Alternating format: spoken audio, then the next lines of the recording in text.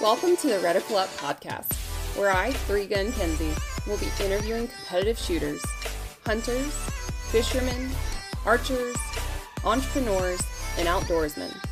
Come learn with me as I interview people from all walks of life, in different disciplines, all across the world, from novices to professionals of all ages. No matter what, everyone has something they can teach you, so come join me on the journey. The Reticle Up podcast is produced in partnership with AmericanFirearms.org. American Firearms' mission is to recommend what works. We believe everyone deserves access to unbiased, helpful information about firearms, and our buying guides, product reviews, and learning resources are designed to help real people find the stuff that will work best for them. Check us out at www.americanfirearms.org. Hey everyone, welcome back to the Reticle Up podcast. I have Will Renke and Ben Stacy on today. They are the partners of Forge Relations, which we're going to get into and talk about. So guys, I really want to know, first of all, how did you two even meet? Well, first off, thank you for having us. Appreciate it. Thank you. And of course, the very famous meeting question. Well, it's actually quite simple. We're gonna thank Instagram for that one. So Ben, at the time, he was running, and he still owns it, his page called Guns Daily. And at the time, I owned a fitness center called Sky Fitness, here in Myrtle Beach, South Carolina, where we're currently both located. And I was doing the fitness thing, running some businesses. I owned a tanning salon and all these crazy shenanigans. And I had guns as a hobby. Love guns, love firearms, going out and kind of letting off some steam. And Ben had this big page on Instagram when it was kind of up and running. It was like, oh man, it's the coolest thing ever to get a shout out by these big pages. And lo and behold, he was right down the street in Myrtle Beach. And that's how we initially met. I was like, man, this kid's like 19 years old, this little twerp, free to the gym. And that's it. I'd like to bring a little more detail to the story. So first time we linked up, we went out to the range, middle of nowhere. Like this isn't even a range. This is a blind date, by the way. Like he DM'd you. It was essentially a blind date, 100%. No, there were a couple other friends with us, but this guy rolls up in a red Tahoe with this massive lettering of Sky Fitness all over it. And gets out. Hi, I'm Will. I was like, holy crap, this is the biggest douchebag ever. I can see that. And that was my first impression of Will. But we that kind of broke the ground for things. And as soon as we met, we were always back and forth and like, okay, well, what can we do together? Because Will had the local community on lockdown, and I was growing the whole social thing, and we kind of just hit it off. And then we had a couple crazy ideas. Really, you remember Armed and Average back in the day? I do. Yeah, that was an interesting channel that we I think we filmed all of one video. Yep. And then it spiraled into procurement for the local police departments and trying to mess around with the government, which sucked. And then we were like, holy crap, we have a lot of contacts in the gun industry. Why don't we try something on that front? Like we got this whole social media thing going on. And that's really the culmination of when Forge was born.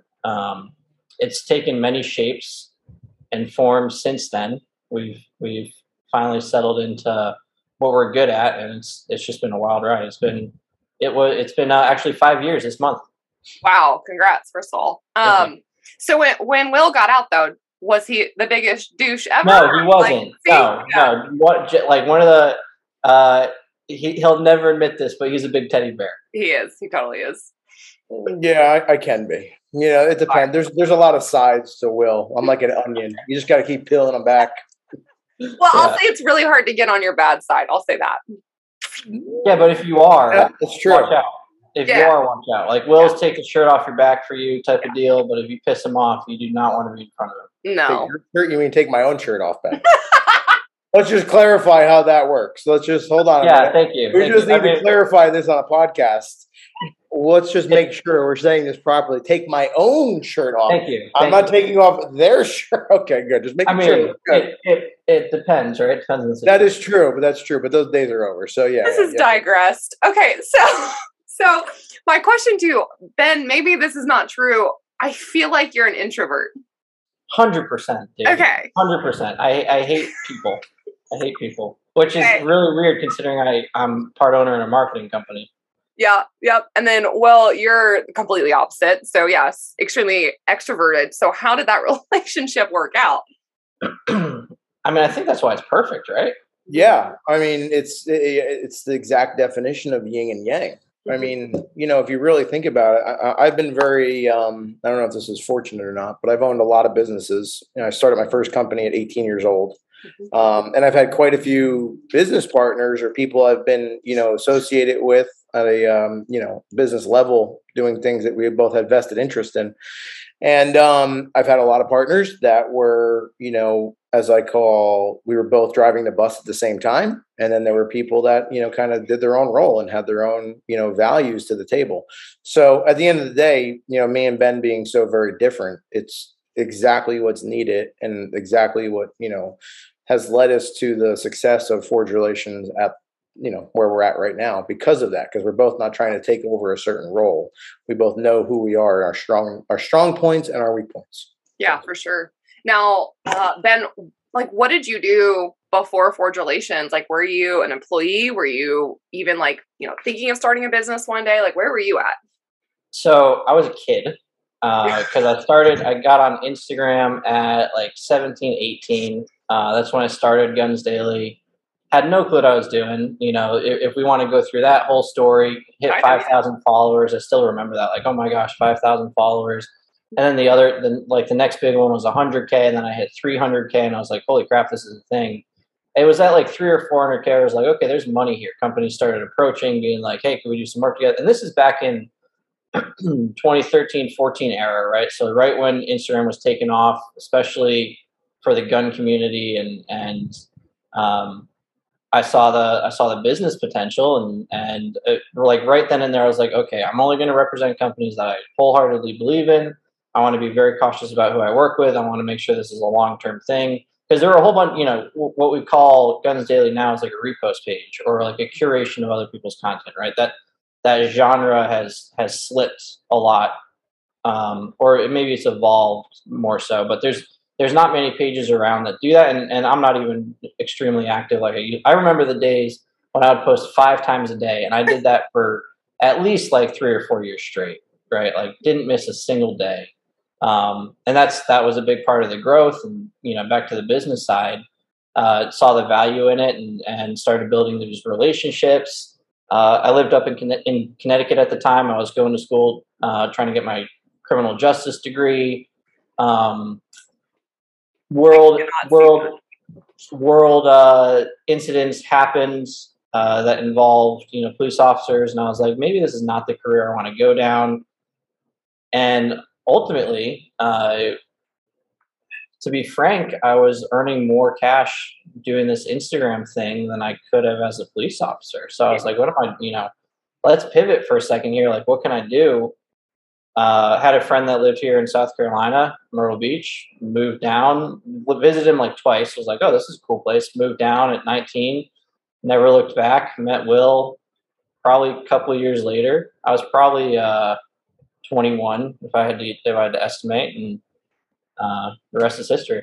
That's really cool. I mean, so you chose South Carolina on a whim. You didn't have job lined up or career. Yeah. So you kind of no. I came down. I had some cash saved up, which when you move, by the way, you blow through really fast, really fast. That was an eye opener. Yeah. Great words of wisdom to all the viewers out there, Ben. Yeah. That's what I'm perfect. In Tennessee, great business 101. Chock full of them, Will. Chock full of them. Yeah. No. Great. Yep. Yeah. Best decision I ever made, though. I couldn't do what I was doing up there. Or continue to do what I'm doing now up there, rather. And it's just a freer country down here, freer state, Welcome to the South, yeah. So, okay, and Will, serial entrepreneur, like you said, kind of everywhere. Also, where did the bounty hunting come in? So you both have this criminal justice. Yeah. So I'll give you the high end rundown of Will's life story to this point. Graduated college with a psychology and business degree. And during college, the only person I really ever worked for was my dad, who was a land developer, built houses. So I was always, always worked with my hands. Always that DIY guy. So when I graduated college, I didn't really know exactly what I wanted to do. So me and my friend Drew Marisi, we started a fence company. And the reason we started a fence company was because we installed a fence one weekend.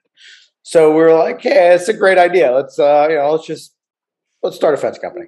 So that's exactly what we did. We bought all the equipment. We got everything we needed. We rented a space from his dad that happened to be an exotic car collector. So it's the most strange thing in the world. There was a bunch of bags of cement in this little corner and dirty guys working in multi-million-dollar Ferraris next to us. Bizarre.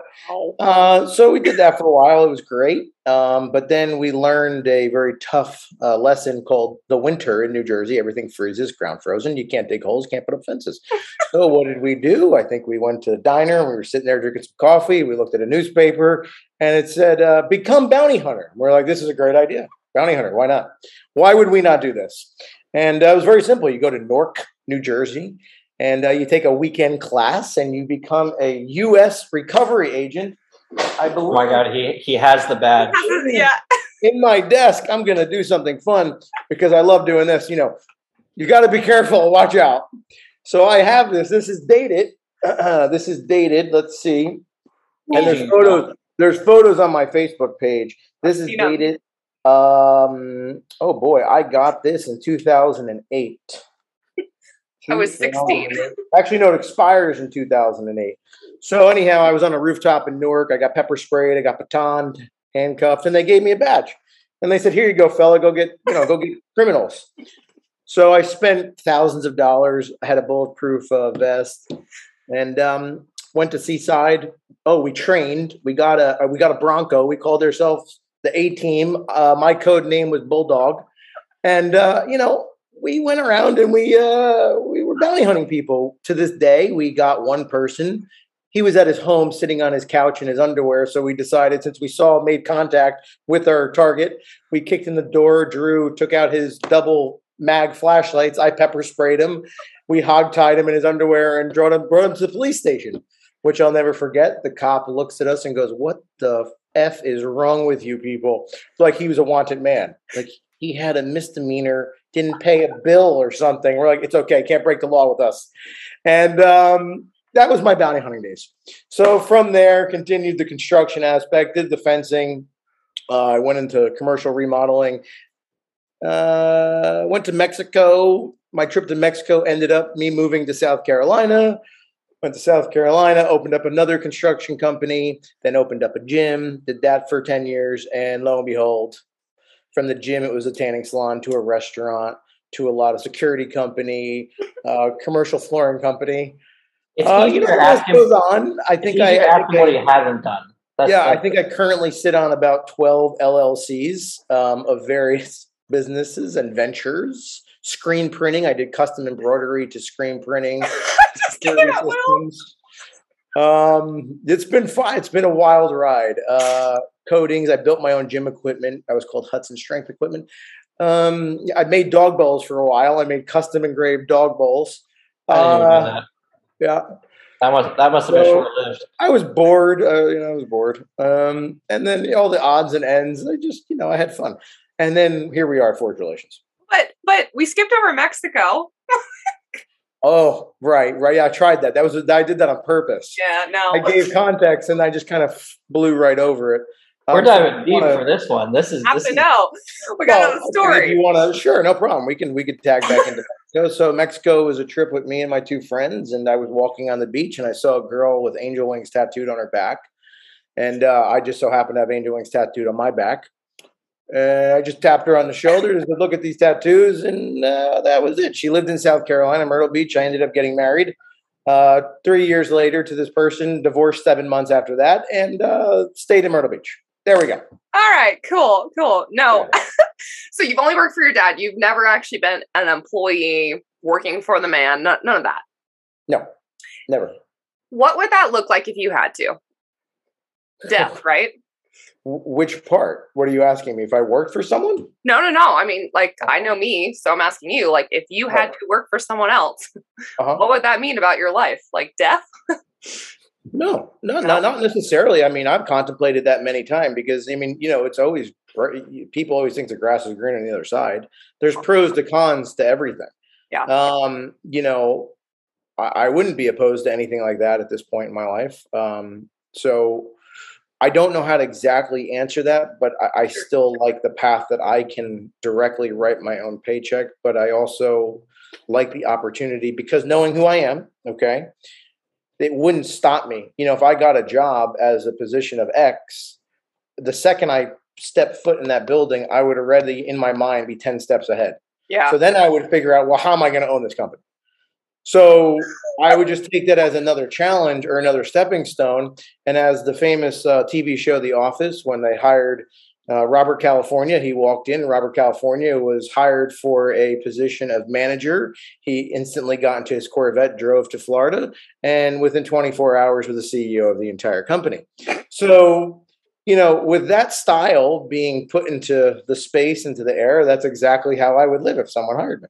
We take all our business advice from The Office. You'll realize that very fast. Like our entire business model is basically The Office, including their own awards called the Dundies. We just decided to do the Gundies, so. Oh yeah. There's a lot of similarities. Which we're going to talk about at some point. I've got that on my list here, but I'm trying to just like chronologically here, kind of, sort of. Yeah, we're going to try. But I was going to ask you about why firearms, which you kind of answered that you had a lot of contacts and you're like, okay, why not? Doing it all over again, I guess in hindsight, right? You guys are really great at building relationships and doing marketing and ambassadorship for any business or industry. Why is firearms so challenging though? And also so easy? Yeah. Are you saying why we specifically dove into firearms? Well, why firearms, but also like what's been the biggest struggle because you chose the firearms industry? Because it's really hard to do paid advertising and certain things, right? But what's been the reward from that too?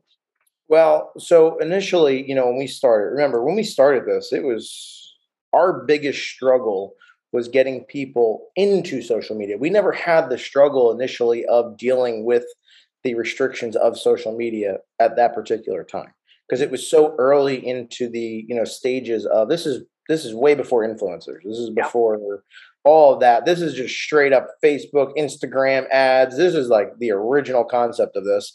90% of our space they were still stuck in TV ads and magazines and everything there. So I would say the first year and a half of our business was actually spent not figuring out how to advertise on digital, was spent how to get them off of a dying breed of advertising or a dying platform to this. So after we spent all that time and did that, then we're like, now we're in an industry that is completely restricted because of all the shenanigans that goes on. So we were kind of like, well, we're pot committed at this point. It's let's learn and understand how to do this. And then, of course, the age of influencers came around, which opened up completely another door for distribution. So that kind of gave us a huge edge. And now we're, where we are now, which is just total craziness.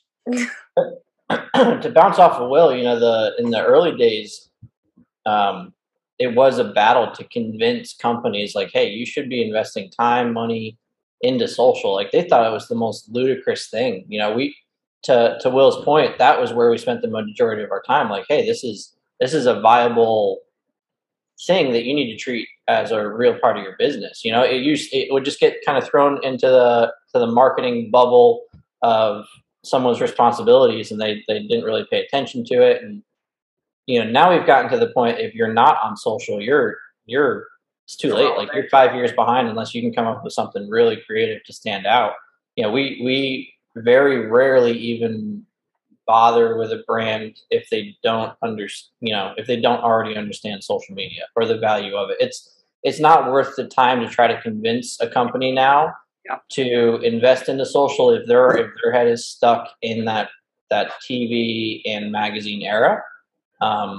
they're almost just too far gone. We'd prefer to work with the company that's like excited and engaged and gets it. And now we're beginning to work with a lot more marketing directors that are younger, that like they're closer to my age, where they've grown up with a phone in their hand almost their entire life, and they get it, right? So it's been very interesting to see that shift, with the influencers too. We had this battle of like, influencers as a whole have gone through this whole thing, and the gun industry specifically is probably 5-ish years behind the rest of the world, right? Like the makeup industry or entertainment or food blogs, or I don't care, whatever it is, they accepted influencers and content creators very quickly, whereas in our industry you're shunned for being a YouTuber. Like, oh my god, you're a shill because you did a video about this product and gave it a good review, right? Like we were fighting this very weird uphill battle where both the brands and the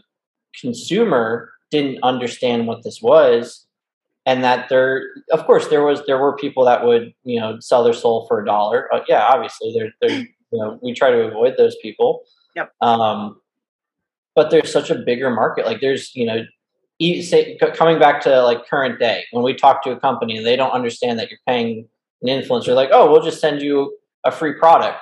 Okay, well, I'm doing this as a full-time job. Like this is my livelihood. I can't pay my rent with a free gun, as awesome as your $2,000-$3,000 gun is. Like that's amazing, right? There's so many levels to this that we could peel that onion back for hours. But in the big picture, like, it's a job. You're oftentimes putting more time in than your 9 to 5, and it's finally in our industry beginning to be seen that way. Yeah, those are good thoughts. So for you guys, with like joining together, what were some of those first clients that you guys took on, or can you talk about that? Yeah, we did some work with Kimber, did some work with Gun Digest. Mm-hmm. Those were the early on. Who else? We did a lot of work with. I would say our first real big client was Kimber. Henry Rifles. We did a lot of work. Oh yeah, Henry Rifles. Yeah. Crossbreed holsters.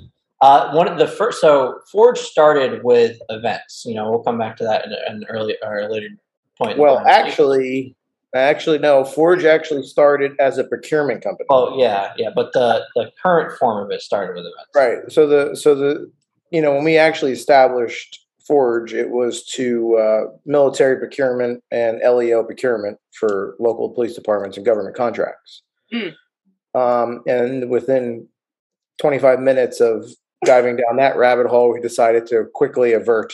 Yeah, riveting stuff there. Yeah. Well, government just sucks, no matter how big or small they are. But ironically, it's always been a piece that I've kind of gone back and forth and dabbled with personally. You're a bounty hunter, so you gotta stick. 100%. Yeah. Listen, when a robot gets loose, they call me and I go get it. So that's the goal here. So yeah, it's definitely, from that point, it was an events company. Got it. And then to this day, now we're very well established to who we are and what our branches are, as we call it, and divisions, I really should say, of what makes up Forge. Sure.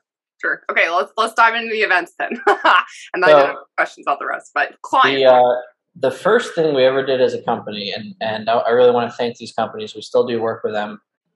We created something called a marketing retreat, which is essentially just 3 or 4 influencers and I think we had 3 sponsors. We used a friend's Airbnb because we had no money. We charged these companies like the tiniest amount of money, to put their faith in us, because this was an Instagram kid and some dude from Myrtle Beach, so bounty hunter. Bounty hunter. There was an uphill journey that had to be made. Yeah. And cold tack, rugged suppressors, F4 firearms. Was there anyone else, Will? I'd feel really bad if there was. Actually, I have Echo 6, F4 firearms, and Nevada ammo. Actually, here. Hold on. Oh yeah. Oh, this is cool. Look at this. Nostalgia.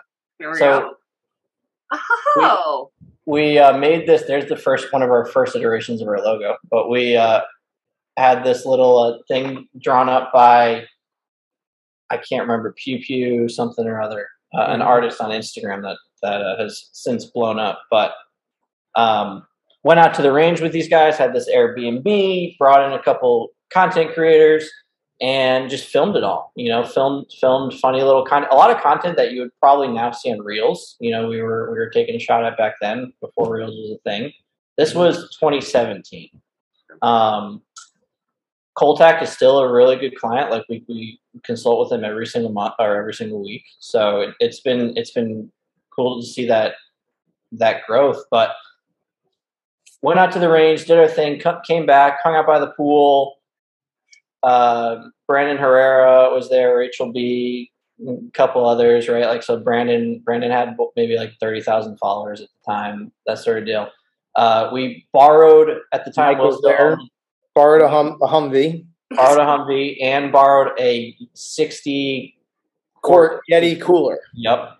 Threw it in the back. Very important to note, the 60-quart Yeti cooler. Very, very important. Remember that to this day. Very, like, $700 cooler, right? Yeah, it is. So, I borrowed it from the person that I ended up selling the gym to, who then we also went back into the gym business and bought another gym together. But different story. Yeah, different cooler, story. right. Yeah. So we threw it in the back of Brandon's truck because our trucks had no more room. So, I mean, Will's had too many stickers on it, right? And, just too many lists. So we totally forgot about this thing, right? Like we thought we were is bougie too strong a word? No. So cool because we had a friend bring in a private chef, right? He's just one of his friends. I think it was his cousin. There's one of the original. Look at those. What is that? The duck lips. That's a duck face. Yeah, I'm bringing back the duck face. Oh 100%. Yeah. So back to this cooler though. Sits in the back of Brandon's truck. We're downtown Myrtle Beach, like right on the water. For those that don't know Myrtle Beach, we call it Dirty Myrtle. There's parts that are nice, there's parts that are not so nice. Woke up in the morning after like on this high of a successful event and everything. No more cooler. Me and Will, I think it was $3,000 total in that we raised for the event. And our profit margin was the exact price of a cooler. So our profit margin went to buying a new cooler. So in the hole, our cooler. Lesson learned. Great time. Don't let a cooler go. But to this day, we still laugh about coolers. Yeah. That's really where it came from. That was the big first event, and then we never looked back from there. So it's funny, we look at events now that we run, and there's hundreds and hundreds of people and hundreds of thousands of dollars, and just it's insane from the level of the logistics to the flights to the hotel. It's crazy to looking back, closing your eyes, and going, we had 4 people, a cooler, and an Airbnb. And we were so exactly what it took, right? And that's and that's a very, very important part, because those are the lessons along those years and along those trips how we scaled up a little bit. We were able to have trust in companies and spend so much money. We're talking about like the Gundys, for example, is a very, very complex, very expensive event. And, that trust comes back from day one, just being able to do that many, many years ago to the point that we are today. And, ultimately the relationship, like that's what we've built our brand on. When we were trying to figure out what we're going to call this thing, like we were sitting, I remember sitting at Will's kitchen table, like, what are we going to call this? And my go-to is domain names. Like my hobby is buy domain names. I don't know why. They just sit there and pay for them each year. Hold on. You collect domain names?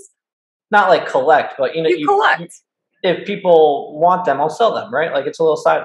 How many do you have? Well, every time I have an idea for a new company, I buy the domain name like right away. So I don't know. Okay. Couple dozen, maybe. Definitely under less than 50, but that's besides the point. Okay. So we were like, okay, forge, like, because we're creating something, we want to, like, we're bringing stuff together, so that's forging. And then like relationships, like what we do is connecting people and building relationships. So what about like forging relationships?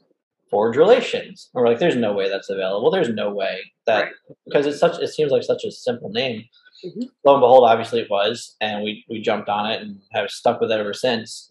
Part of the philosophy there is like neither Will or I are super tactical. Like you'll never, very rarely, I don't want to say never, but very rarely see us like interact in that tactical space, or we'll never try to be tactical.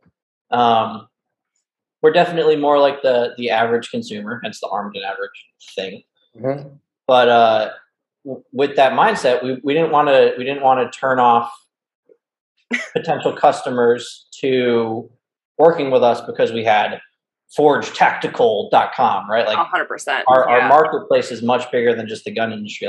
Like we started in the industry, it will always be our home. We have clients, local clients, and other clients in other industries. Right. And what we love doing is trying to bring as much of that back to the firearms community. And the biggest part about the tactical side, I'm going to jump in quick, Ben, was we did not want to misrepresent ourselves. Exactly. Ben and I have no prior service, no military service. There was never anything of that nature. So I didn't want to, we never wanted to dive deep into that range without being a very clear understanding of we respect it. Yeah. I have many, many team guys that I consider very good friends, that are dear friends. I'm very fortunate I get to train with them, learn from them.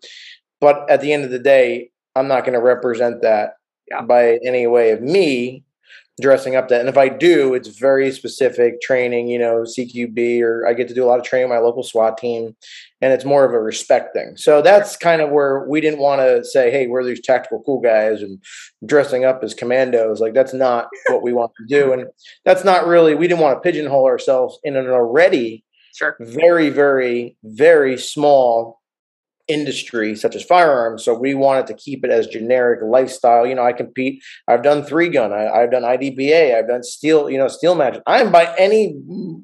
There is no one on this earth that can call me a pro shooter by any mean or any type of competitive shooter, because I've been DQ'd more than I can't even count. I can second that. Because when I get pissed off, mags get thrown at targets because that's all I'm going to hit at that point. So, I've had more quad loading mishaps than anyone on the face of the planet.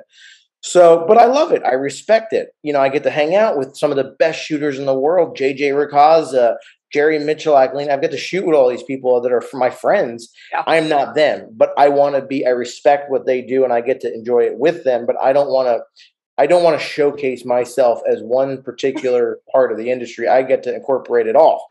So coming real quick, I just want to hit on this. So Will mentioned his training with the SWAT team. What he really means is that he usually plays the bad guy on training, and gets hogtied at the end of the match. And they shoot the all living shit out of me with sim rounds, and I still have scars all over my body. Oh yeah, I mean, I've been point blank zapped. Oh yeah, because they get mad at me. You go back every time. Of course. Why are you dumb? What do you mean dumb? It's awesome. I get to play terrorist. Wait, do you understand? Wait, this is real. Like, we're talking about, we take over an entire mall, and I get to be the bad guy, and I get to yell at these cops about, I'm going to order a pizza for all you, and the donuts, and it's full on. Like, I get to play. This is the ultimate fantasy of cops and robbers. No, so, but you're going to have shot up and scars. I would want to be on the other side. No. So I get to shoot them too. Now, granted, they're in full kit and body armor, which is shenanigans.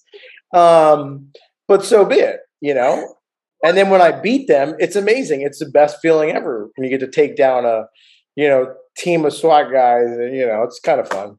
Now, granted, that's never technically really happened, but No. We can dream. All right, I have two things that I pulled out of that. So I want to talk about the DQs. I feel like that's important. But I want to go back though, and this is a serious question, legit. I am a little bit not sick of, but everybody says something tactical. They have to be tactical. It's tactical in every business name I've ever seen, whether it is an actual tactical person or just someone building holsters or someone shooting. Oh, they've got to be tactical, whatever.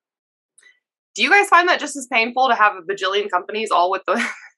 Yeah, both from just it's an overplayed thing, but it's also the mindset, right?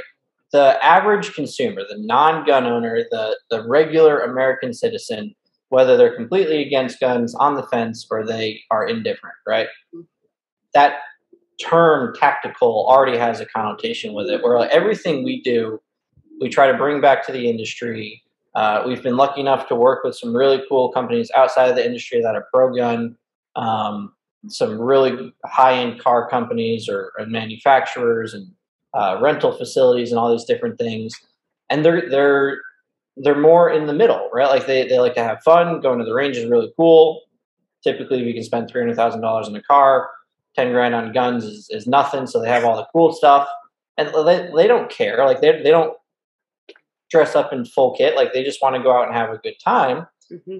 And when you're trying to bring new people into the community, into the industry, you're not going to achieve it by shoving politics down their throat, or you need to train 6 days a week, or you need to wear this plate carrier, this, that, and the other. It's like everyone has different passions. You know, if you want to go into competitive shooting, awesome. If you just want to go to the range once a month, awesome. If you conceal carry and train every day, even better. You know, but there's so many different levels at with the industry and the community that I think it's almost damaging for us when we overuse these terms, and it can turn off a lot of these people in the that are down the middle that are curious to it, because it feels so foreign or nerve-wracking, right? Like as a first time gun buyer, for example, even going into a gun store, and they have their 511 pants on. Nothing against 511, right? But they have that look that we all know.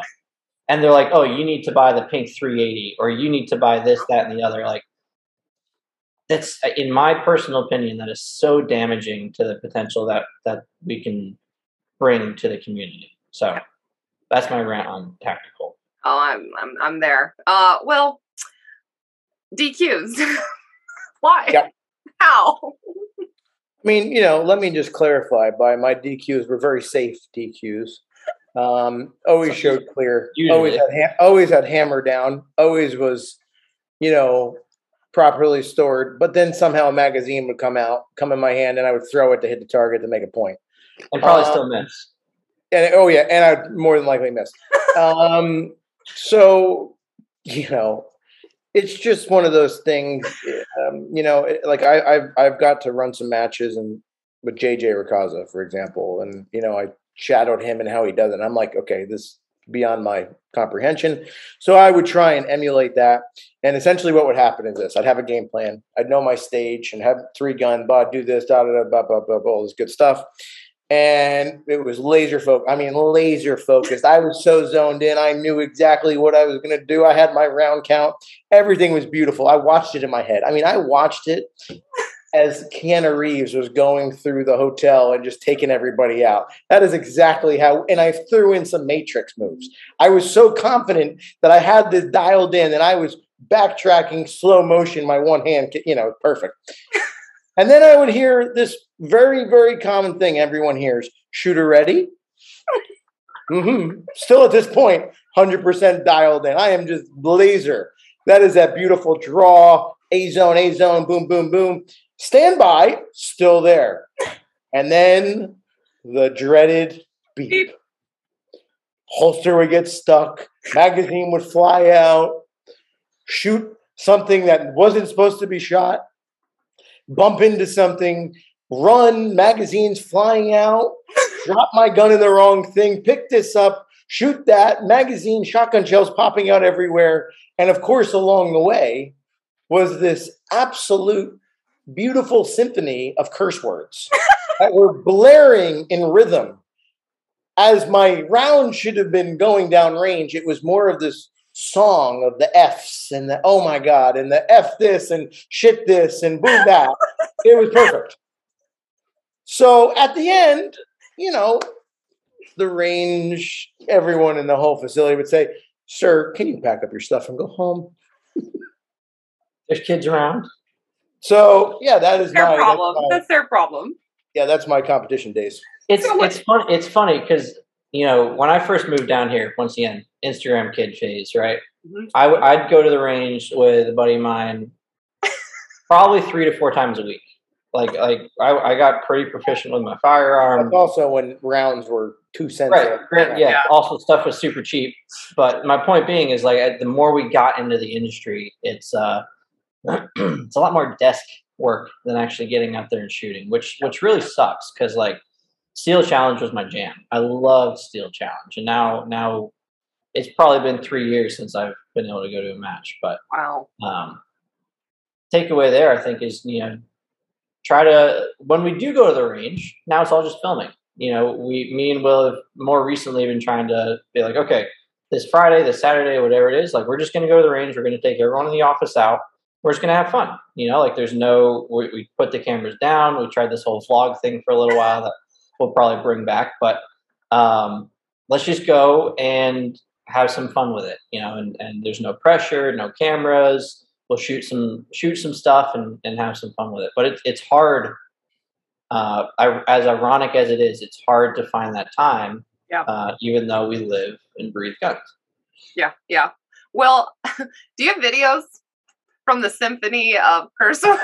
I just can't. I can't. And also I have videos of, now I was shooting 3-gun before 3-gun was a thing. Okay. And this was before I met photos. He has this photos is before I met Ben. This is like beginning Instagram days. And I didn't really know what 3-gun was. So when I got prepared, I had a drop-down mag pouches. I had a drop-down holster. I had a fully tactical shotgun, Mossberg 500. I had the bandolier because I thought I had to carry thousands of rounds into these matches. And I'll never forget stages I would run in my stupid Uncle Mike's drop-down mag holster around my leg that hold like, I think it held like, six 30-round mags. They would all fly out. So by the time I got to the point where I needed my AR and I wouldn't shoot the target once or twice, I would mag dump a complete mag into each target. And I remember my gun was a XD40 ported. My first pistol I ever bought in New Jersey. And I just blared that thing. I bought Extendo Magos and I was just, wiling out. And I was having a pump shotgun with a 4-grip pump, laser. I called it, man. And I would go out there because I was a bodybuilder at the time. I was competing. So I'd have a tank top. I honestly thought I was Van Damme and Sylvester Stallone. That's what I thought this was. And I ran around like a lunatic. Now you gotta find the photo. I need photos. I need videos. Best time. But that got you into it, right? You had a blast, right? Great time. Love it. Yeah, of course. Yeah. So we no one judged me. They just politely said, let's show you the way. And I was like, oh, there's a way? Perfect. Let's do it. And then, there it is. Just went from there. He didn't get any better, even with the way. No. Didn't get better at all. But here you go. Here's a bounty hunting photo. There you go. I remember that. Yeah, there's Will the Bounty Hunter. Yeah. Good times. You shared that before. I did, yes. Oh, like the stuff that we talk about in 3-gun, though, is for sure is run what you got. Bring what you got. My experience was not as tactical, but just as stupid. My shotgun was not worked over. It was 5-round capacity, load one at a time. Like, my magazine pouches were my pockets. Like, it was bad. And I had just my cool Glock, my iron sights on the rifle, by the way. There was no other sights, just irons, just flip up iron. So those targets at 300-400 yards, they weren't hit. Oh yeah, I never hit anything. Yeah, I would just go ding. Because by the time I was running out of ammo, I would just look back and go, ding, you see that? Good, next target. Hit. And you called your own hits, didn't you? Out. Yeah. I would pay. Yeah. Okay, for the Gundies, I think we need to do a fundraiser where if we raise so much money, you have to shoot a 3-gun stage that I set up. I would pay probably $1,000 to watch that shit show. I'm not joking. Wait, which part? I'm in. We can split that. Like, I mean, screw it. We'll double it, right? Like, I'm in. We're videoing it. Well, I'm not kidding. I can't. Wait, I have to go back with the original swag, like the original gear. Oh, you got to do it. Gear. I believe I have all the original. Like white beater, bandolier. Use your hunting shotgun. The 40 cal. That I don't have anymore. I believe. Oh, we'll find you. We have a high point you can use. It's perfect. Yeah, I'll use a high point instead. Yeah. All right, that's charity. That's a fundraiser. I bet more people will chip in too, and then you get to choose where the donation goes. Well, that's the even playing field. There you go. We have a zebra print high point. Will that work? A zebra print high point. I like that. Oh yeah, that's actually our gun. What am I saying? Why am I saying I like that? We have that gun. No, that's what you're going to compete with. I think it's like 8+1 or something. Maybe like that. I can't. Yep. All right, so I've digressed, but again, that is fantastic. That is the best story I've ever heard. Great. So going back to the business, I want to know a couple things too. I am terrified of ever having employees. So how did you guys make that decision to scale and have employees, and like what were those growing pains like figuring all that out? Ooh, okay. So start off as a two-man show. Let me jump in because this is a little bit easier for me. So, Forge Relations wasn't my first rodeo. Right. So me personally, I'm not speaking for Ben, but me personally, which, this answers a lot. I've had lots and lots and lots of employees over the years, from, construction employees to fitness personal trainers to tanning salon assistants. Yeah. So employees was never really, I was way over that hump long ago. So for me, it was just very simple workflow, opportunity. Essentially, this is what the company was bringing in. This is the valuation of each employee. This is what they were going to bring to put in. It was just very simple, just numbers and business. That was it. Yeah. So there was no thought of management or how to do it or how to understand it. It was just simply, these are the contracts. This is the money coming in. 2 people have to equate to this growth. We need another person specifically do this, increase our output. This is our cost factor valuation, and that's it. So as far as Ben's concerned, I have no idea. I don't know what Ben was thinking. I had a lot to learn because I came in it from the exact opposite, right? Like I didn't have any of that. So managing people has been a learning experience. I think it's a very valuable skill set to have, and it's one you're always going to hone.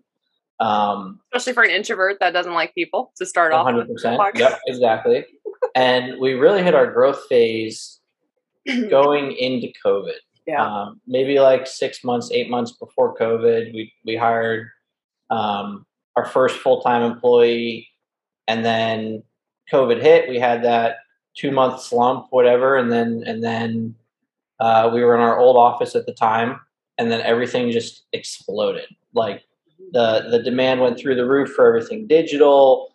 We were getting phone calls left and right on like, hey, can you help us with this? Like, hey, we're scrambling. Then all of a sudden the government started dropping cash, and companies were like, hey, there's people that are trying to spend money. We need help with this whole digital thing. And we went from 3 of us and an intern to now there's 7 of us in the office and then 3 remote. So we're at like 10 employees plus our web team, which we treat as kind of a separate entity. But it was just a very fast growth phase over the past 2 years, and scaling that side of the business to make sure, like number one, we want to make sure the client's always taken care of. Like we'll turn down work before we overload ourselves with bringing on a new client, right? We want to make sure that our current clients are taken care of, and then 2, just finding good people that understand the industry. Marketers are a dime a dozen, right? Like that, they really aren't, but it's easy to find someone, in the marketing space, but finding someone that understands digital marketing, number one, Instagram, Facebook, TikTok, all that fun stuff. And then someone who is cool with firearms, knows the industry, knows how to talk the talk, walk the walk sort of deal. That's nearly impossible. That's less than 0.5% of the whole world population. Right. Let me ask you this too, with that. Do you think that like across the board in other industries, whether it's food, beverage, hospitality, whatever, do you think that firearms is the one where you can't just pull a marketing person to pull a marketing person? Like they have to know firearms? Oh yeah. Yeah. We talked about that yesterday with the client that we're talking to in Canada, actually. That's what really separates Forge from other marketing firms. We were born in the firearms industry. So with that being said, it is very niche. And with that, you have to truly understand your marketplace. You have to understand how to not only communicate, but also how to distribute that content properly. And when it comes to other marketing firms that are outside of the industries that are, I'm talking about major marketing firms that are in New York, have a valuation of $1 billion, half a million, half a billion, massive companies, all these employees and stuff. Very challenging, because if you don't understand the proper way, you can't do what is done for every other industry in the world. Yep. And that has been the biggest bonus to us, because when we get into, because we don't just work in the firearm space. Yeah. So when we work in other spaces, it's amazing, because we take the techniques that were used in the firearm space and we put them to a traditional company, and it helps tremendously, because that's not really what's done. It's very traditional, ad buy this, posting. Yep. They don't do that because they don't have to, because there is no restriction. Yep. You can literally just go boop, bop, boom, boom, buy this, boom, bop, boom, and bada bing, boom. There it is. We can't do that. You can't be like, hey, here's my new Glock. Negative, sir. No links. Can't do this. Can't do that. Can't hashtag this. Can't do that. It's like, holy smokes. By the time you've figured out what you can done, what you can actually do, you have Will's resume once you've yeah. Well, no, you have 2 solo cups and a string, and you're putting it on a wall listening. That's what you have. You have the most rudimentary form of advertising. You might as well go get a horse and write a hand letter, put a wax seal, and fly, horseback it across the country and get your message to some lucky viewer. So, with all that being said, it's very intriguing. It forces you to be so much more creative. Yes. Right. Like going. We do a lot of work with a couple local dealerships, and we've done some stuff nationally with GM. Going from this to that, it's such an easy, in the most ironic way, it's the easiest transition, because everything that we fight for in the gun industry, like we have to fight for every single purchase, we have to fight for every single eyeball. Yep. When that floodgate opens up, and you're like, oh shoot, I could just put $100 behind this Facebook post. Be great. It's almost like cheating. It's a weird feeling, It becomes a whole different ball game. And I wouldn't have it any other way, right? Like we've learned a lot more. We have a variety of clients that have gone through different marketing firms, and it's almost always the same spiel when they come to us. It's like, hey, we were working with this firm in LA, or we were doing this thing with this company in New York, or whatever, and it's this big conglomerate, very recognizable name if you're in the industry, and it never works out, because they don't understand the industry. Everything that they're very good at, and they are good at what they do, does not work in this space. Like everything in this space is driven by the relationship. It's who it's very connection driven, right? And then the content's different. 90% of what you can do for a makeup brand type of content you can't do for the gun industry, right? So you have to always be up on trends and thinking outside the box, and it forces you to think different. For sure. Okay, let me ask you this. So we have a small industry and yet a ton of players in the industry, right? There's 2 questions, kind of 2-part with this. Is where do you think like companies in our industry make mistakes or mess up? Like what are they lacking? And then what do you think that companies that are really excelling are doing right? I mean, mess up, that's a very broad, I don't think really anyone, the only way there's really, okay. So with the firearms industry, once again, niche, okay? Very, very niche. The focus of trying to hone in a very, very specific niche of that niche is not that easy in our space. Like, the cowboy dueling shoot-off thing. There's only so many people. Yeah, there's a lot of people doing that. But it's such a small piece. So there's companies that make certain parts, or they advertise for that. It pops up once in a while, the people that shoot the red light and they shoot blanks and all this. It's cool, super cool. But, from the grand scheme of things, when companies are very pigeonholed within inside of our community, it's much harder. And then you see companies like Brownells is a great example. Brownells does it right. Brownells, they understand the industry, they understand the market, they understand the consumer, they understand how to reach all parts of the consumer. And not only that, most importantly, they understand the system. They understand how influencers are valuable. They know how to treat their influencers. They understand how to treat their distribution centers. They get it because that is what's needed. Because as a community, the only way we work. So I guess to answer your question, let me just make it very simple. Mm-hmm. Companies that are making it are companies that are willing to work within the community and make everyone work together as a collaboration instead of separate.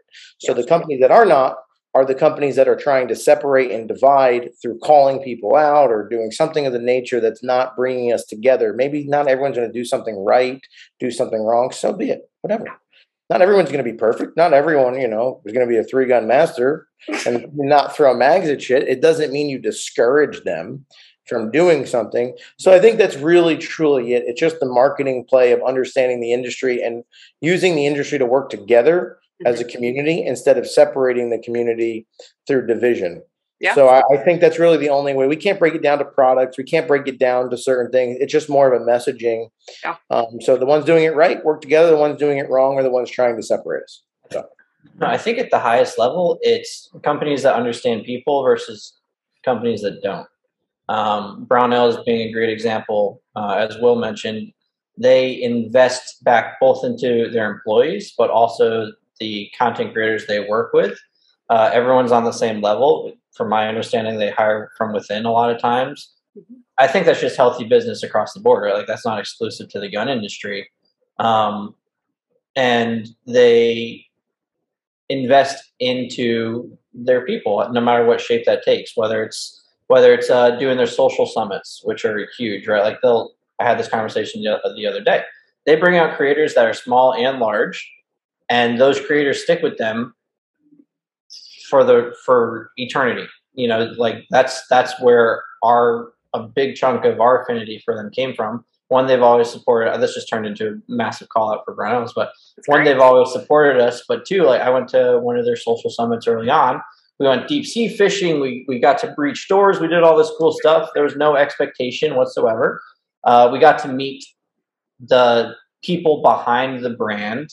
Josh Corbin, Roy Hill, Pete Brownell came out, like Ryan Rep. Like we got to interact with the company. It wasn't just like, hey, here's my product, go try it. It's like we were building a relationship with the people. Yeah. And that's I think where you're going to see the biggest divide between companies that are succeeding versus companies that are just trying to sell a product. Yeah. Well, I mean, and that goes back to, I think the consumers are the same way of like, okay, they see them being involved in shooting sports or people or influencers or whatever. Those are the companies that people are buying from. I mean, exactly. Yeah. Yep. Plug for Brownells. I love their stuff. I have some primers on order coming my way already. So, I mean, that kind of answers a question about companies that are doing it right too. It's I think it's in the same answer. It's people or companies that are being people focused. Yeah, 100%. All right, let's talk about why the Gundies came around and how the Gundies came around. And how ridiculously awesome and absurd though the Gundies are. Yeah. So the Gundies were truly developed from understanding how to benefit from what we've created from an influencer stance and how do we really separate ourselves from the rest and get our name out there. Mm-hmm. And truly,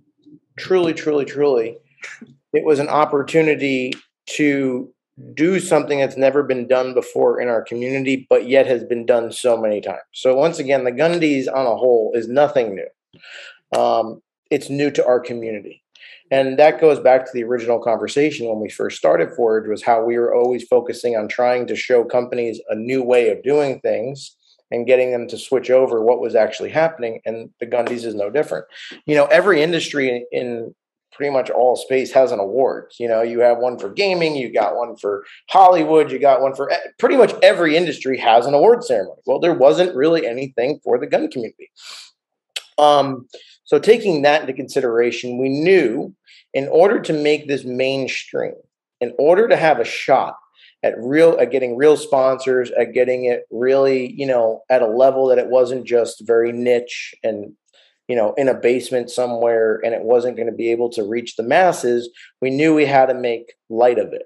We knew we had to make it fun, light, humorous, but also, serious. And more than one 60-ounce Yeti cooler. Exactly. 100%. 100%.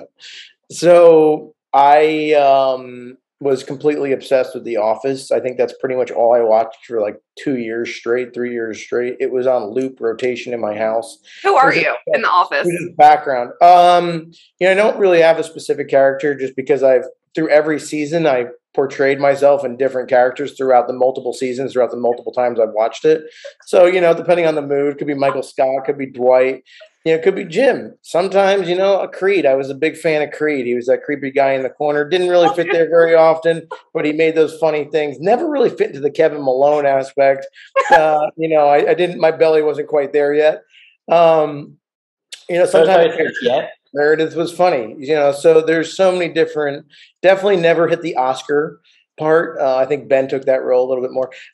So essentially, that was a big part of it. So when the award came up, we just started focusing on the categories, and then understanding the categories. It happened very organically. It was a very good fit. The Gundies, Dundies. And then not only that, the opportunity for marketing. The first Gundies was by far the best Gundies, just personally, because not only was it such a stretch, that first phone call, I'll never forget. Once again, it was Brownells. The first phone call was to Josh from Brownells and said, "Hey, got this crazy idea. When do you have a minute?" 2 minutes later, we were on the phone. I said, "Here's the deal. SHOT Show, we're going to host this award ceremony called the Gundies." And he went, "Love it. I'm in." I went, "Woohoo!" That's 1 out of 14 done. Nice. Now the rest of them, there's only 10 back then. 10, and the rest of them were not as easy by any means. The explanation, the jokes, the memes. We did podcasts. The community laughed. The community, not on a whole. I would say the first year it was very split. Sure. But the other half that was split, it was more of confusion, and it was like a one-time thing. It would never last. It wouldn't be a thing. So we had a huge uphill battle from an advertising point. We had an uphill battle from an explanation, but then we also had to put on this event during the largest gun event of our community, which was SHOT Show. So we went in full steam ahead and saying, okay, if we're going to do this, we are not strong enough to do it as a standalone event. We need to use something that is already stationary where everyone's going to be, because no one's going to travel for this. So we had to pick SHOT Show, and from SHOT Show, now we're playing with the big boys. So now if we're going to take a day out of the calendar, which is a 7-day calendar, and it's going to be that Monday, we better put on one hell of a show, because there's big parties. Glock throws parties. Everybody's throwing parties. Yeah. And yes, it was a very interesting challenge, that first one. So that's where it developed. The vlog. Real quick, if I can jump in, just for those that don't know what the Gundies is, you might have caught on by this point, but it's an award show and ceremony voted on by the people in the community. It's a voter choice awards in simple terms. First year we had 10 categories. We now have 15. And you get to vote for best outdoorsman or most likely to survive the apocalypse. Last year we added most dapper, which is going to stay in there. Most dapper influencer, to most influential male, female, influencer of the year. So to Will's point, like there's this diversity of serious categories and more humorous categories, like most likely to survive the apocalypse. At the end of the day, like we're very aware it's a popularity contest. The more followers you have, the more likely you are to win. That's just the nature of a voter choice type of deal. Or if you pay off the announcer, $100 to say 22 flakes. 100. What was it? Maybe year one. This year there better be a whole pile of zeros. Do you remember that though? 22 Flakesters, like the best influencer award. We're like, we remember. What did we miss? Yeah, that was unscripted at its finest. But remember, that's the Gundies itself. The actual setup of the Gundies, and the conception. It was just so intriguing from the business side. I think the best part truly was the advertising. And, I was very fortunate that our first co-host, Thea, it was such a natural fit. She loved the Gundys. Our chemistry together from a co-host, from hosting, it was great.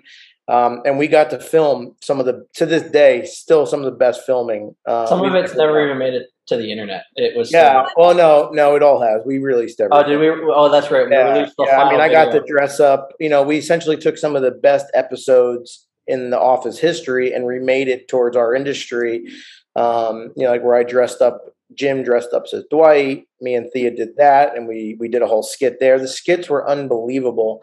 And those were some of the parts that no matter what happened with the Gundys, that night, because at that point it was just a one night thing, there were people voting, the setup, we didn't really know what was happening. We already felt we won because we got people to this website. We got a lot of people talking about it. So I'll never forget, our setup consisted of Ben, myself, our part-time event coordinator that we hired like a month out, who actually used to go to my gym. So I hired her there. Josh. I don't even know who else helped. Yeah, that was it. And Josh was our videographer. Videographer. And we rented a little a little mic for karaoke. We rented out an entire bar, never saw the bar ever. We saw it the day before. The day before. And Nacho Daddy, it was a great establishment. They loved it. They gave us everything, but granted, as we were hanging banners, people were still eating dinner. So, we worked it down to the minute. So we set up the Gundys hours before the event actually happened. I 3D printed all the trophies. Everything was built out of pure just sweat, blood, and tears. Yeah. Probably a lot more tears than anything else. There were many times that we're like, I don't want to do this. This is just so dumb. It's gonna be epic failure. But we never stopped. And, after the night was over, I did about 400 scorpion shots, which is Nacho's daddy's famous shots. And, the next day I had to get 2 double bags of IV put into my arm for hydration because I was so hungover. And that was it. Never looked back since. And you've now gotten to shoot an RPG because of it. I did. Yeah. I mean, RPG along with many, many others, connections, relationships, tanks, adventures. I mean, all stemming from the Gundys. I mean, now it's very interesting when we talk to clients. We're like, the Gundys. Like, oh yeah, I know the Gundys. Like to sit there and go, the Gundys now. It's so unbelievably intriguing to hear how the level it's gotten to. This is year 3, right? 3. Going into 4. 4. Yeah. We've done. Yeah. So, and truly, once again, this may sound weird. I don't want to say the word thank COVID, but we are, we would not be at the level that we are right now at this particular moment if COVID never happened. Because we were set up for year 2 at the exact same situation. Okay, we were taking Gundys year 2 with the exact same approach. We're going to rent out Nacho Daddy. I think we were going to rent out the whole thing. We were just going to go bigger, but it was still just an award ceremony. So when we were going back and forth, this whole COVID thing happened. Nobody really knew what was going on with SHOT Show. When we finally got the phone call, me and Ben our offices we were right next to each other in our old office. We didn't have offices. We didn't have an office. It was just one office space. And our desks were next to each other upstairs. Anyhow, we got the phone call saying, hey, SHOT Show has been canceled. So we had 2 options at that point. It was either cancel the Gundys or say, let's do the Gundys.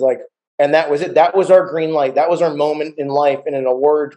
That was our moment in time to realize that we can do this without anything else. And we can also control our own destiny without having SHOT Show determine what this event was going to be. So instead of always tagging along the Gundys with something else and making it a, combination, this was now a standalone event. I'll never forget, within 12 hours, we were on the phone. I was like, where can we go? Where are we going to do this thing? What makes it not going to be Vegas? That's that's dumb. And then we just remember seeing this all this cool content come out from drive tanks with these tanks and this and that. And I was like, this is the coolest thing ever. And we sent a DM, we got a phone number, and now I'm very happy to say Spencer and Alicia and all the drive tanks are family to us. I mean, what they've done, what we've done together, they believed in us. They literally said, okay, this sounds cool. And me and Ben were on a plane within 48 hours. Jeez. We flew to Texas. We met everybody, and they were just like, okay, let's do it. And we went, I mean, it was crazy. The first range was a piece of string. I mean, it was so crazy. The fact that we did that, now we amplified it, obviously, more sponsors, but we had to also rush to get sponsors because now we had to add an award ceremony. I'm sorry, an expo, a range day. So not only did we have this ceremony over here, now we had to do this. So we had live streaming, and every day that went on, we added another level of complexity to our already complex event that we were so out of our league. But you know what? I look back now, and we used to say that. We used to say we were so out of our league. And really, truly, looking back, we weren't out of our league.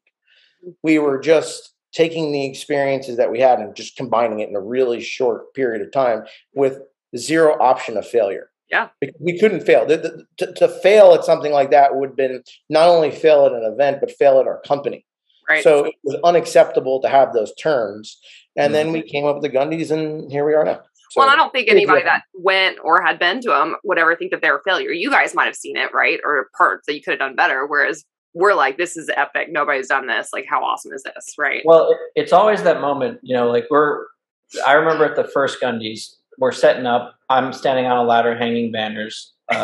Literally people are eating still because we didn't get the whole thing shut down for the day. It was only for our little 4-hour whatever time frame, right? And just like, holy crap, is anyone going to show up? Is anyone going to show up? We had like over 150 RSVPs or something like that, but that means nothing. Yeah. And then I remember this distinctly to this day. Tim from Military Arms Channel walks in a half hour early. And I was like, oh my gosh, you know. And then John Patton from the Gun Collective shows up. Warrior Poet Society rolls in. Scott from Kentucky Ballistics shows, and we're like, holy crap, like we're actually doing this. And then there is a full freaking house of over 100 people. I don't know what the exact number is. I don't remember, but we flushed that place out. It was way over 100 people. Right. We flushed that place out. And that was the moment we have something. And then like Will was saying about year number 2 with the cancellation of SHOT Show. Will, I think it was literally that night that we called Spencer and Alicia. Oh, yeah, it was. It was that thing. And they've been so good to us, and talking about the logistical headache of doing an event in the middle of nowhere outside of 2 hours outside of the closest major city, getting people to the town and then 2 drive tanks and figuring out lodging and travel. In a town that has very, very, very, very little space for anything like that. You know, there are 1, 2, 3, 4 hotels. Oh, I know. We drove an hour. Yeah. But probably 3 Airbnbs. Yeah. Very, very exciting news for this year. But anyhow, I'm not going to go down that road. Yeah, well, let's save that. I remember the hint, but I'm stoked. It was and then even like at Drive Tanks the first year, I think there were probably 6 of us. We got there a couple of days early. We were running around with our heads cut off. And that was probably the best thing that it could have happened because we learned so much. I remember standing there with Spencer just being like, okay, nothing bad has happened. Like, everyone's still alive. There's no hold on anyone. Holy smokes. Like, one person drove down the wrong road, which they said could have been detrimental because it's like an active hunting property. Oh shit. Too, yeah. right? But nothing happened. And wait, we're allowed to swear? Wait, hold on. We're allowed to swear? You just said shit. I can say shit? Yeah. Oh, Will, you know me. Well, I've been holding back on curse words. Why? Okay, go ahead. Sorry, Ben. Go ahead. So, anyways, after the ceremony ended, just the biggest wave of relief I've ever felt. Like, the biggest feeling of success. It was something you almost crave, right? Oh, yeah. It's the most stressful. You put 6 months into this thing. It's the most stressful time period. Month out, it's crunch time, and then it's done. Validated. It's validating. Right. It's like this. It's this 2-day thing, and then it's done. Yeah. And all that adrenaline just dumps, and it's over. And how long did you sleep after? oh well, right after we didn't, because once again, like I said, only 6 people. We sent the other 4 home. Me and Will had to clean up everything. We forgot about that part. So we spent, we forgot about that part again last year. Not nearly as bad. We had a little help, but yeah. A little. We had, instead of 2 people, there were 4 of us. Guys. Yes, but only 2 of them were actually doing cleanup, and the other one person was still to this day not knowing what they were doing. Is that Ben? Oh, 100%. I don't know what he's talking about, but that's a very sore subject. Anyway, yeah. Anyway, so long story short, it's been a hell of a journey. Gundy's year 4. Last year was incredible. Blew even my expectations. So we're getting to that point where it's like, okay, how do we keep upping it? So we've got a couple incredible sponsors that are as crazy as we are and want to invest into some crazy stuff. So we'll save that for the event. I feel like Dylan Precision has got to be one of those. There's a lot of things, there's a lot of cool things in the works. And at the end of the day, like one of the biggest things with the Gundies, outside of like celebrating creators that put in all this effort, we could go on for hours about all the intricacies and stuff. One of the coolest parts for me last year was we did this thing called Sponsor Appreciation Day. So it's the setup day. It's the Friday before. Last year was Friday before. So everyone's setting up, but we also made the range hot in the afternoon, so sponsors could shoot other companies' guns. We had all the activities going, so sponsors got to do the tank ride, go on the safari, shoot the tanks if they wanted, stuff like that. And then we had a dinner in the evening. And I had a good friend of ours, you actually know him, we were on a call with him earlier today, come up to me and just give me the biggest hug and say, I've never been to an event where someone invested the time into the companies that were attending. Yeah. Because they go stand behind their booth, they talk to the influencers. If no one comes up, like they feel like gypped, but they got to experience everything that the content creator got to experience the next day. Yeah. So for me, that was probably like the biggest win, like getting to provide both entertainment to the sponsor, but also the marketing value that came with it, right? The B2B networking, the experience overall. For sure. Ben, are you Gen Z or are you still millennial? I'm a 95 baby, so I think I'm a millennial, right?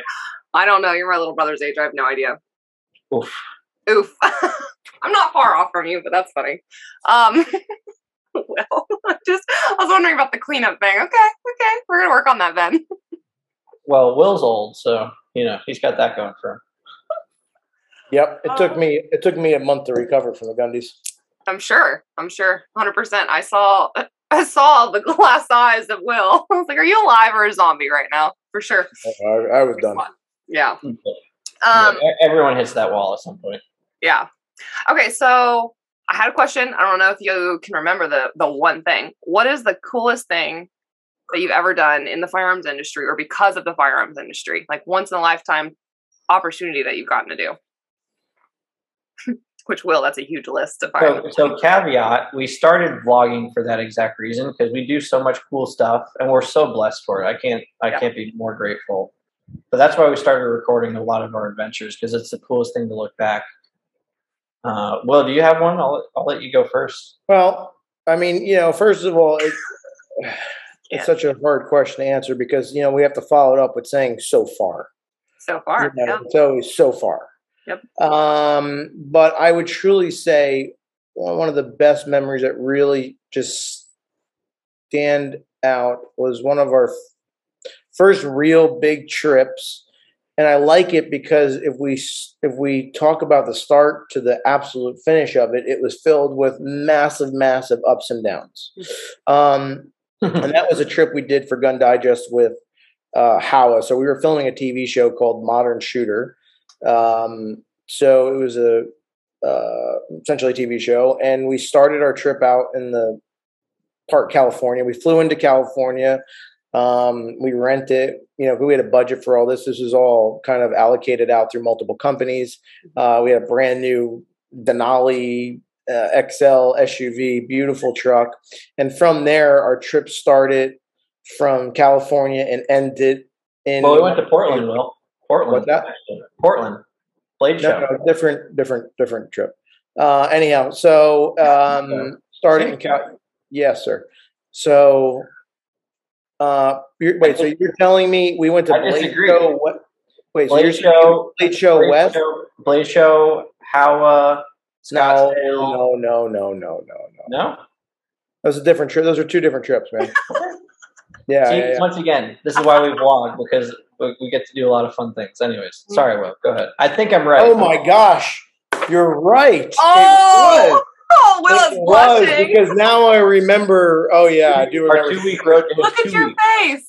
Yeah. I remember something very, very specific. Okay, so it started off in Portland. We did the digital advertising for a brand new show for Blade Show, which was Blade Show West.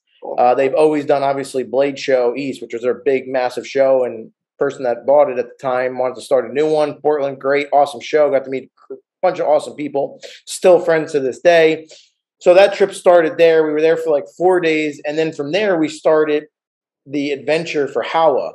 And that was filming what we were calling the 1 mile shot with a 6.5 Creedmoor that we built, a Howa chassis, SIG optics. So it was a combination with multiple sponsors. So from there, after Portland, we drove this long, beautiful road trip that Ben hates me because I have the tendency, especially on the West Coast when I'm driving, because I won't let anyone else drive, I love to Instagram while driving and story, and we're on cliffs, and I'm taking my phone out and we're going down cliffs, and I'm like, this is the coolest thing ever.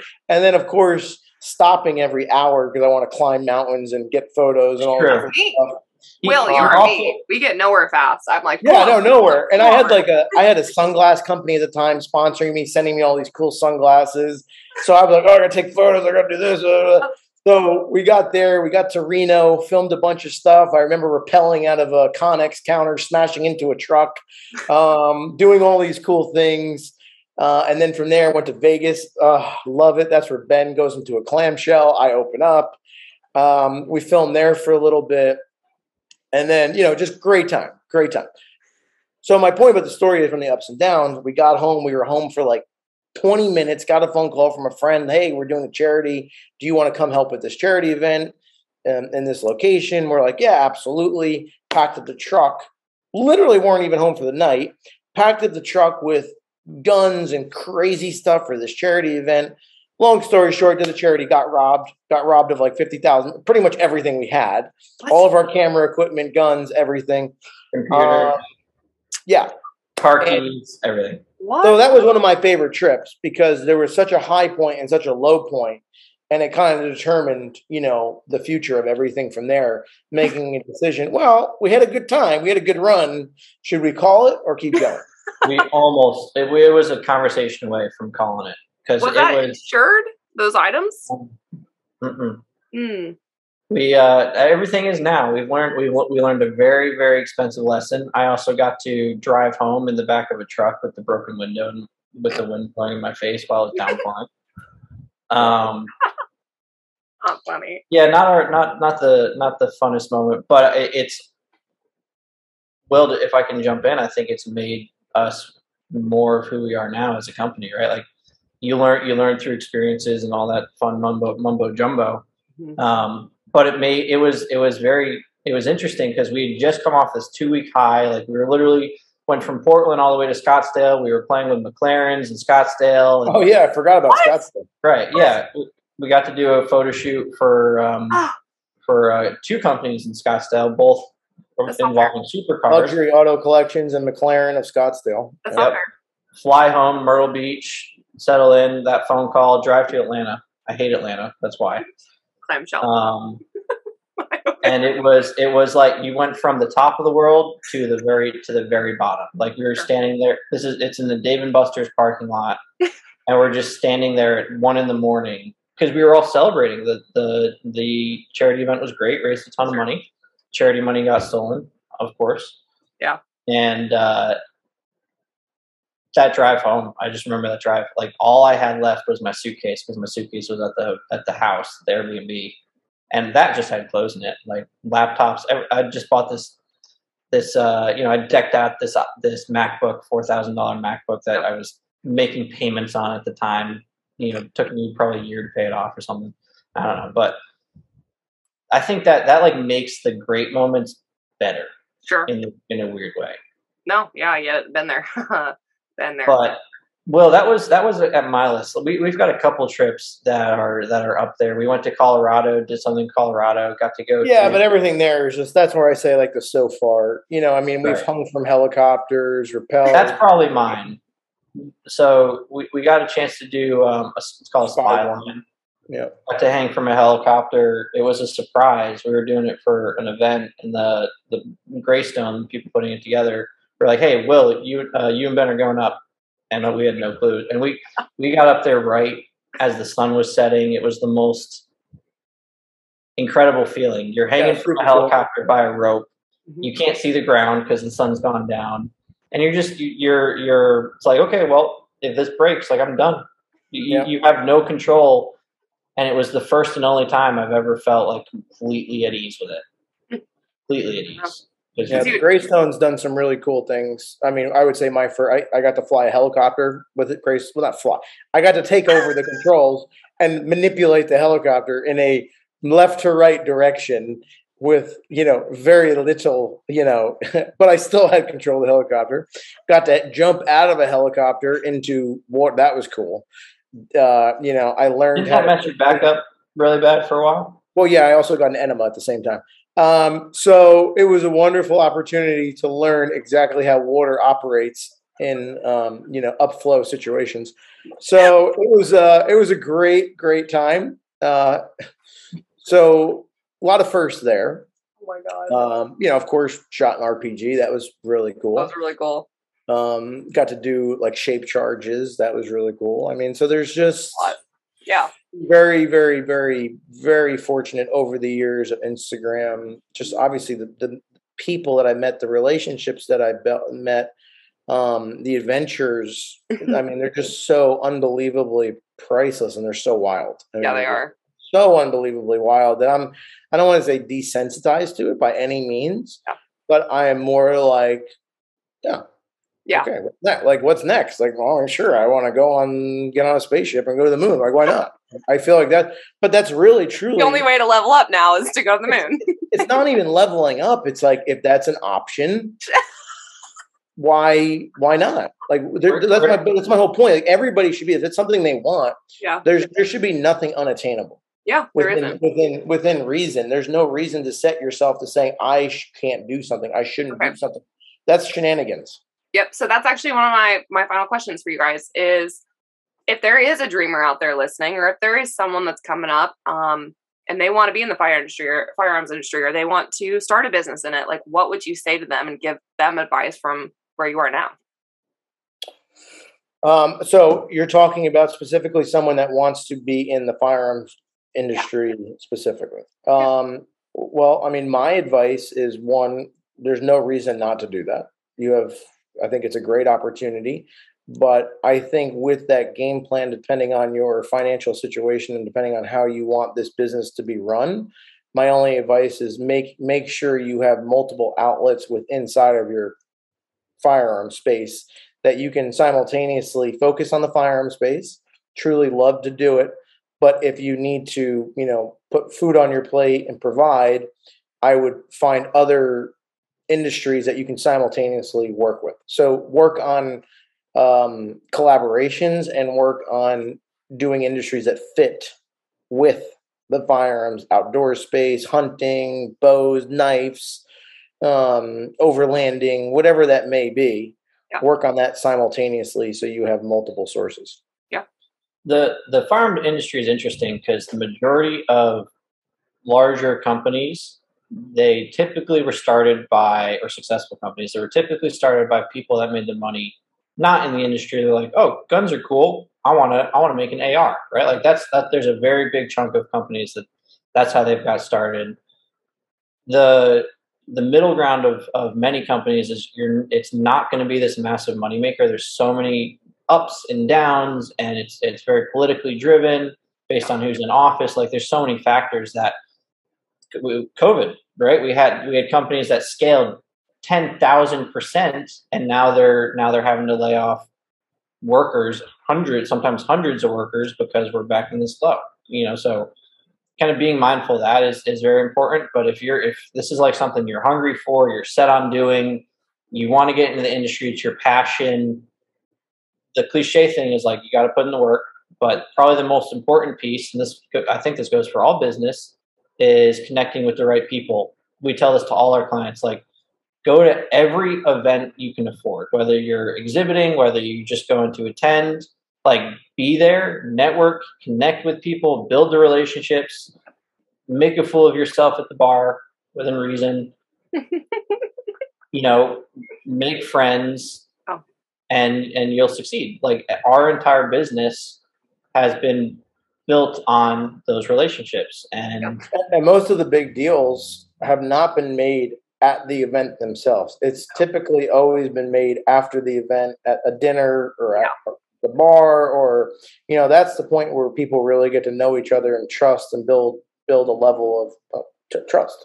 Yeah. So that's a big part of it. And if you're not there, you can't do that over the phone. You can't. Mm-mm. You can't do that via whatever crazy VR interaction. It's got to be in person. Yeah. The metaverse will never replace that real connection around the bar. It's interesting you say that. I want to say about a year ago, so when COVID hit, I was ramping up to do what I'm doing now, right? I was like, I'm on this path. This is what I'm going to pursue. This is where I'm going to get. And COVID hit, and it kind of destroyed mine, because mine was the connections I needed, the events I wanted to go to, like all of that. So this time, like this year, in the last year, I've just said yes. I'm like, the Gundys didn't have it on my plate to go, but then you guys opened it up to anyone that was nominated. I was like, bye. Like, I'm going to go book plane, right? Figure it out. And like, I got an invite recently for something else. I'm like, I'm going to go. And it wasn't something I had on my schedule or on my radar, but I can't not go to these opportunities, because every single time, and I haven't gone to it looking out what's in it for me, right? I've gone to it like, I can't wait, I'm excited. And then something else happened along the way that I'm like, holy cow. Like, can you imagine if I didn't go? So like, that is the investment, right? Like, don't be dumb in spending, but like, if you have the finances and you can do it, go, it's worth it. And you can figure out how to do it on a budget. You can do the 17-hour drive. You can stay in the shitty hotel, right? Like there's ways to do it. And it's the dividend return that you're going to get is so huge. Everything's people driven. I think that's kind of my theme for this. Like, everything is people driven. Yeah, no, it's mind blowing. Like you guys said, of what we get to do, what we've been able to do. And the people that we've met are just like chill, normal people that you're just like, oh, okay, no big deal. Yeah. You're like the founder of Brownells. Like, okay. Yeah. And they become friends, and you grow together. And probably the other piece to that, the other half is like, provide value. Like, don't ask for something. Like, always be the first to be like, hey, what can I do for you? Or buy their product, put some content out. But there's so many directions you can go in the industry. But if you want to be this influencer or whatever, you have to put the effort in up front, or you're going to get passed by. Yeah, I have said that a million times, especially when people come and ask me how they get sponsors. I wrote a blog, guys. Go read that blog. It's by product. It's getting on social media. It's recommending, and all of doing all that work before you even think to ask. Because no. Yeah. Yep, exactly. And believe in it. You have to believe in it. You have to believe in yourself. Yes. You have to believe in what you're promoting. Yep. Perception. The internet is perception, and people can see right through it if you're being fake. Yeah. So don't only go into something. Don't go into it just for the money. Like, you have to have your heart in it. Yep. Such the most cliche thing to say, but it's also probably the most true. It's true. All right, guys. Well, what is next for Forge Relations? Anything you can share? Well, of course, the Gundys 2023. We have a couple other events on the horizon. We would definitely love to announce our event that we are doing with collaboration with some great people. That event is called All American Machine Gun Shoot, and that is going to be open to the public. and that is going to be taking place at a range called Sawmill, October 14th and 15th, I believe. Yep. And so it's a 2-day event, once again, open to the public. It's going to be a machine gun shoot. It's going to be a swap meet for parts. It's going to be open to the public. You can come in, shoot guns, check out all the vendors, and of course, buy things right there. So it's going to be essentially a gun show mixed in with a range day that you can come and participate and do fun little activations, such as I think one of them we're going to do like train with a Navy SEAL, where you get to have 20-30 minutes as a group and understand how they operate as they operated as a team. Get to see that firsthand. We're going to be raising quite a bit of money for charity. We're going to be bringing Battle Buddies, of course. Battle Buddy 3 Gun. Yes. Yeah. Hopefully, we're going to be incorporating another charity called Special Operations Wounded Warriors. So we're looking forward to that. And then from there, Gundy's after that, and then potentially in the spring there could be a very, very fun event with another great collaborator that we're doing that with. So in the meantime of all that, of course, we're just going to kind of go with the flow of the politics that are happening, obviously following along with gas prices and everything out with inflation and policies that are being implemented every day. So it's going to be interesting. But one thing I do want to leave you with, especially focusing on the Gundys, we have to give a tremendous shout out to the town of Uvalde, because they've always supported the Gundys, from not only supplying food for everyone, but housing and, being very helpful. Yeah. And then taking it a step further, the last year, we even worked directly with the high school with the ROTC program, where they came out and they volunteered to help at the Gundys, and they actually helped with parking. They did a lot. It was amazing. So with that being said, this year's Gundys, we want to be able to give back to the town for multiple reasons, but also, raise some money for that town in particular, and see what we can do to help out for, their gratitude of what they've done for us. And we'd like to support them as much as we can. So yeah, that's kind of where we're headed. That's incredible. Awesome. Ben, any final thoughts that you've got? No, I think I echo everything that Will said, his sentiment.